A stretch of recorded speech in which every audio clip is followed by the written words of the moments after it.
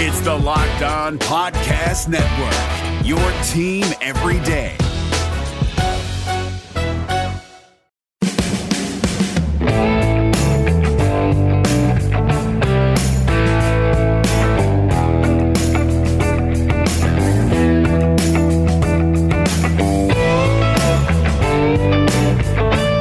Welcome into Locked On Cougars, a special Postcast edition of the show. The BYU basketball team blows the doors off UNLV running Rebels 83-50. I'm joined in studio by a good friend of mine. You guys have heard him on this podcast multiple times in the recent past. He's just been a longtime friend of the podcast. He is Sean Walker. We're going to talk a little bit about this and what it means for the Cougars as they come off a tough loss to Utah midweek and then bounce back in a big way against UNLV. So we'll have that all covered for you here on Locked On Cougars. It's Kubota Orange Day. Shop the year's best selection of Kubota tractors, zero-turn mowers, and utility vehicles, including the #1 selling compact tractor in the USA. And now through June 30, get 0% APR for 84 months or up to $3,300 off select compact tractors. See the details at KubotaOrangeDays.com. Your family, your land, and your livestock deserve equipment they can count on. So find your local dealer today. That's KubotaOrangeDays.com. All right, I'm Jake Hatch, your host here on Locked On Cougars, your resident BYU insider. I work for the Zone Sports Network, and I am joined by Sean Walker from KSL.com. Sean, how's it going, my friend? Jake, you mentioned how BYU blew the doors off of the UNLV running Rebels a little earlier, and I would just like to say thank you for blowing the doors off of the fabulous studio here at 1280 The Zone Sports Network to welcome me in and blow the door and kind of wrap this one up. Well, thanks for coming up. The Cougars played here. It was a long hike. It was a long hike to get over here, but I made it. The 2 floors you had to climb to get up to the studio here to record. You had to climb floors here? Yeah, you do have to climb. Here I searched 15 minutes for an elevator. Well, smart man. You found the elevator. I'm glad you found it. But BYU does play a home game. Shout out to the Vivint Arena support staff. Yeah, technically it was a home game today for the Cougars as they played here at Vivint Smart Home Arena. And Sean, if they're going to play like this at Vivint Arena, they should play more games up here. They've won 14 straight now here at the home of the Utah Jazz, and today was one of the more impressive ones, I think, that I've seen in recent memory. Yeah, haven't lost here in Jake Hatch's basement, as I like to call this place, since, I think, 1995, when Michigan State came into this building. You'll remember Sparty was ranked number 9 in the nation back then. I do remember So that, not a terrible way to take a loss here. And yeah, for whatever reason, this building is really, really, really nice to BYU, in particular in the first of 2 games here at Vivint Smart Home Arena in this 2019-2020 season. So. Yeah, they're going to be back here next week. The Beehive Classic, obviously, they'll take on Utah State in that game. It'll be the second game of that doubleheader that day. Utah and Weber State will square off as well. Always a fun event to have those 4 teams in the same building. But, Sean, let's talk about today's game here for a minute. I think the first thing is, holy smokes, BYU put on a shooting clinic in this game, particularly from beyond the arc. It finished the game 51.9% from three-point range, 14 of 27. That's a pretty impressive outing for the Cougars shooting-wise. Yeah, 14 of 27, 69% from three-point range in the first half, which is something really special, I think. BYU made 7 of the first 9 three-point attempts, and couple of those... 9 of 13 and a half, right? Yeah, 9 of 13 of that, 9 of 12. 9 of 12 or 9 of 13, one of the two. I can look it up, but we're spitballing here. Who cares? But yeah, it was one of those where... a few of those three-pointers they even took didn't look great necessarily. Yeah. Kind of the no, yes type of three-pointers. And you're going, okay, if BYU is going to keep making these shots, you know it's just that kind of night. There's something special about this building, the big floor. Maybe it's like the depth perception. I don't know. Maybe, maybe Alex Barcelo was channeling his inner Donovan Mitchell. I don't know what it was. But, hey, if they're going to keep making them, then you tell them to keep shooting them until they stop. And they kept going. They kept going over and over and over again. UNLV didn't really contest them. And maybe we can touch on UNLV a little bit here in a minute. Yeah. But until a team makes you kind of revamp your style of play, you just sort of keep going back to the same drawing board. And that was something that I think BYU learned from Wednesday night's just gut-punching emotional loss at Utah. Was there's a style of play that this team likes to play, Correct. And I think they're more successful than not with it when they're allowed to play it. Utah wasn't letting them play that style, and so they changed some things up. And Utah beat them inside. They Yeah. just pounded inside all night long, and I think that got BYU out of their element. Yeah, and so you saw a very conscious decision, I think, this Saturday afternoon, to space the floor. You know, TJ Haas, he only had 7 points, but he comes up with a game-high 7 assists, and I really credit him in a lot of ways for finding the open man and kind of setting his shooters in the right spots, whether it's Alex Barcelo in one corner, Trevor Nell coming off the bench in another corner, Dalton Nixon hit a couple of threes. There were different guys all over the court, and it was almost like they were trying to just space the floor, what's that old game called? You used to play it all the time, I'm sure, when you were little. I loved it as a kid. Battleship, you know, where you put the pegs in like certain areas. Yeah, and you're trying. One's a hit and one's a miss and whatever. Strategically place your ships so that way. You can. Yeah. It almost felt a little bit like TJ was kind of placing these shooters on a battleship board, and it was like, okay, hit, miss, hit, miss. Oh, you sunk my battleship. Okay. So, yeah, well, hey, it was an impressive showing, and actually continues a strong. The Cougars have played 11 games on the season now, Sean, and they've actually shot the 3-point ball extremely well so far this season. Coming into the game, they had shot 40.9% as a team from beyond the arc. Obviously, today shooting over 50% will increase that percentage on the season. If the Cougars continue to hit threes at this clip, this team can go a long way. The thing I think they learned from Wednesday night is they need to prevent transition basketball against them and fast breaks, etc., because they can't continue to turn over the ball in the middle of the court and expect teams to, you know what, they're going to go to the rim and miss a bucket. That's not going to happen. And I think Utah showed a lot of teams a game plan to beat BYU. I think UNLV came in with that same kind of plan. We're going to beat BYU up inside and use our advantages on the interior. And to BYU's credit, they defended extremely well today. And also, UNLV didn't shoot the ball extremely well also. No, but I think that's also a little bit something of, and Mark Pope touched on this a little bit in the postgame, that's maybe something that's not going to be given enough credit to this BYU team, is they defended, in particularly the three-point line, really well. You know, they just, you saw guys getting back in transition. You didn't see a whole lot of super sticky, kind of gluey type defense. Yeah.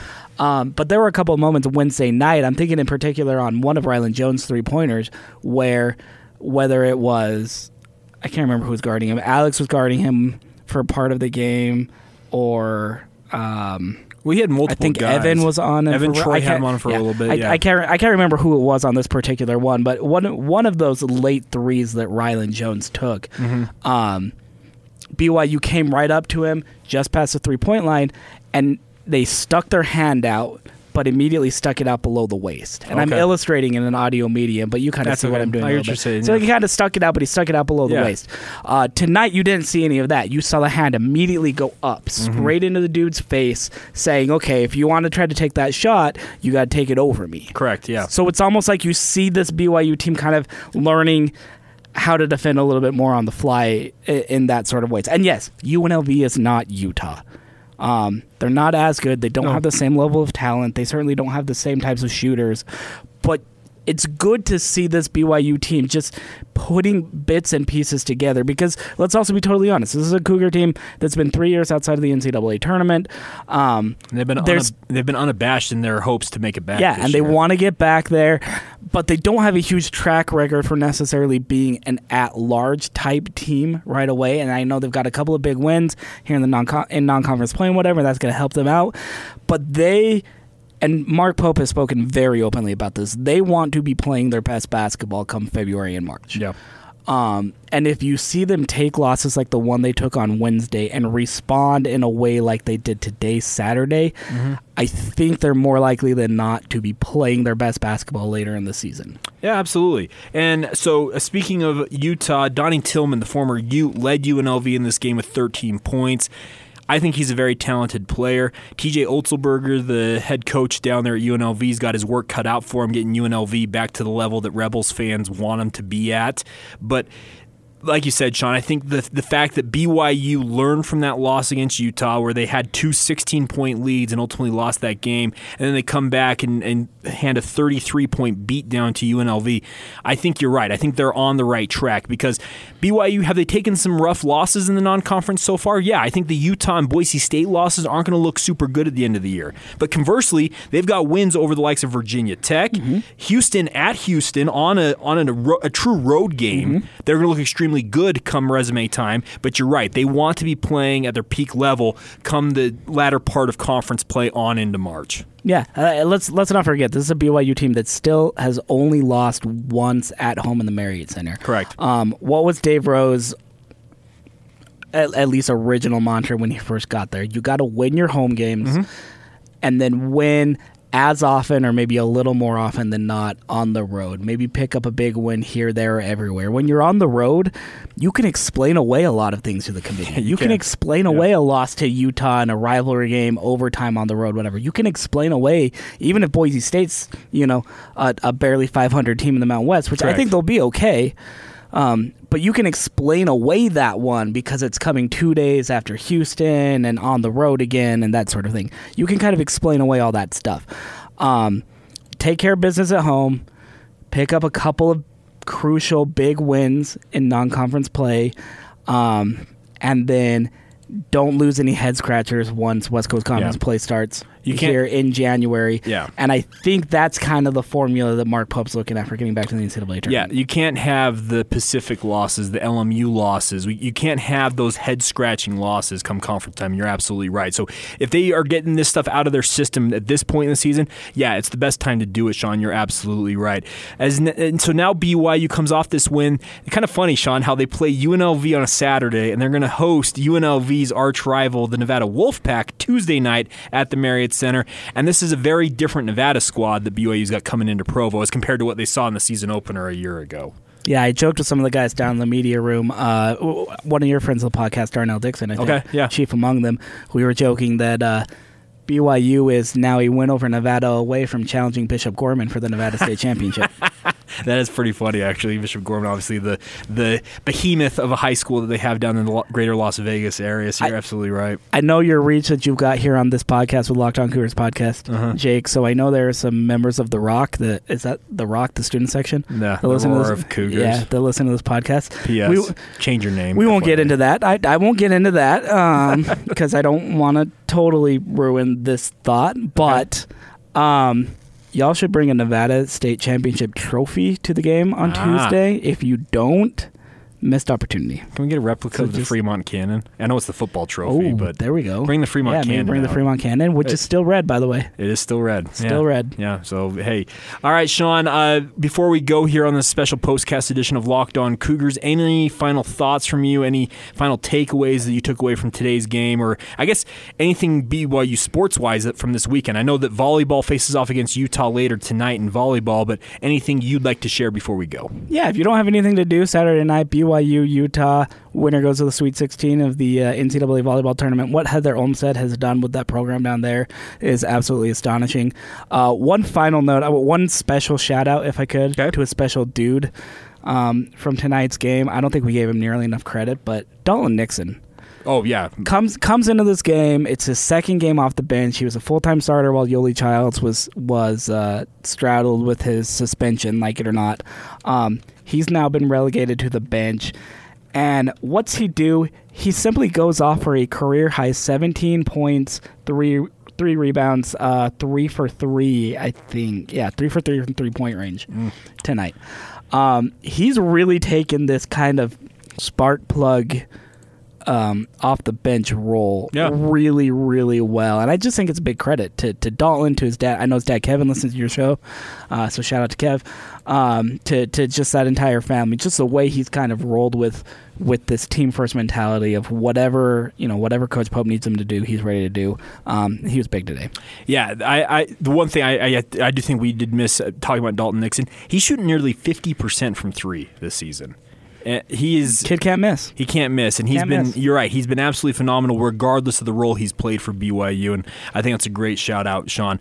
All right, Sean, well, thanks again for coming up, making the trek up the stairs, or use the elevator, to come up to the Zone Studios where we're recording this. We'll, of course, have you back on the podcast soon. And I think this is a solid bounce back win for BYU. We'll recap more about it on Monday's edition of the podcast. As always, we are your daily podcast, all focused on BYU. This is the Locked On Cougars podcast, presented to you by our title sponsor, Deseret First Credit Union. Give them a call, 801-456-7070, for all of your financial needs. They are a great partner with us here on the podcast. Until next time, this has been Locked On Cougars, special postcast edition as BYU blows out UNLV 83.